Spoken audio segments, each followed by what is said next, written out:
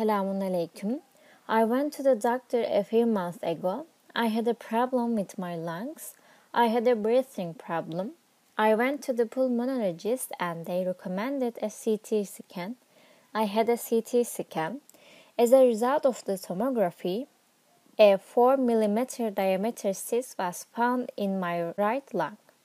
I was told that I should have surgery as a result of the cyst, but I postponed it because I was afraid.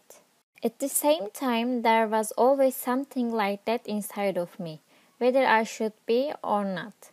Then I started to pray a lot. My Allah, please don't give me the surgery. My Allah, you treat me with your angels. I prayed so much that I insisted on this in every prayer. Thank Allah, Allah made my aunt's son Yasin an opportunity for me. We talked with Yasin one evening while we are sitting. Just because I have such a problem. He also told me about these spiritual surgeries. I have faith. Thank Allah. I said, please treat me too. Then that night I was taken care of. The treatment process was started.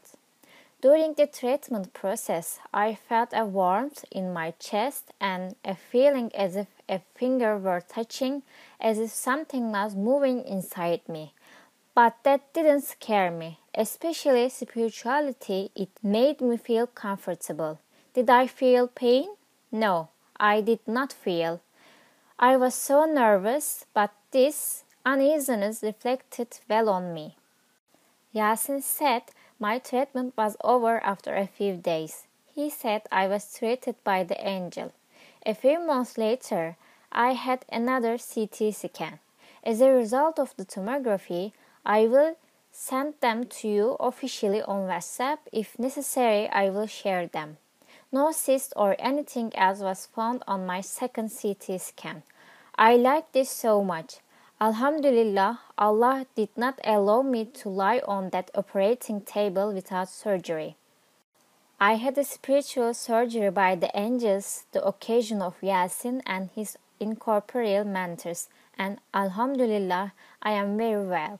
Allah bless you all. Whoever needs what, I hope your roads do not fall into such things.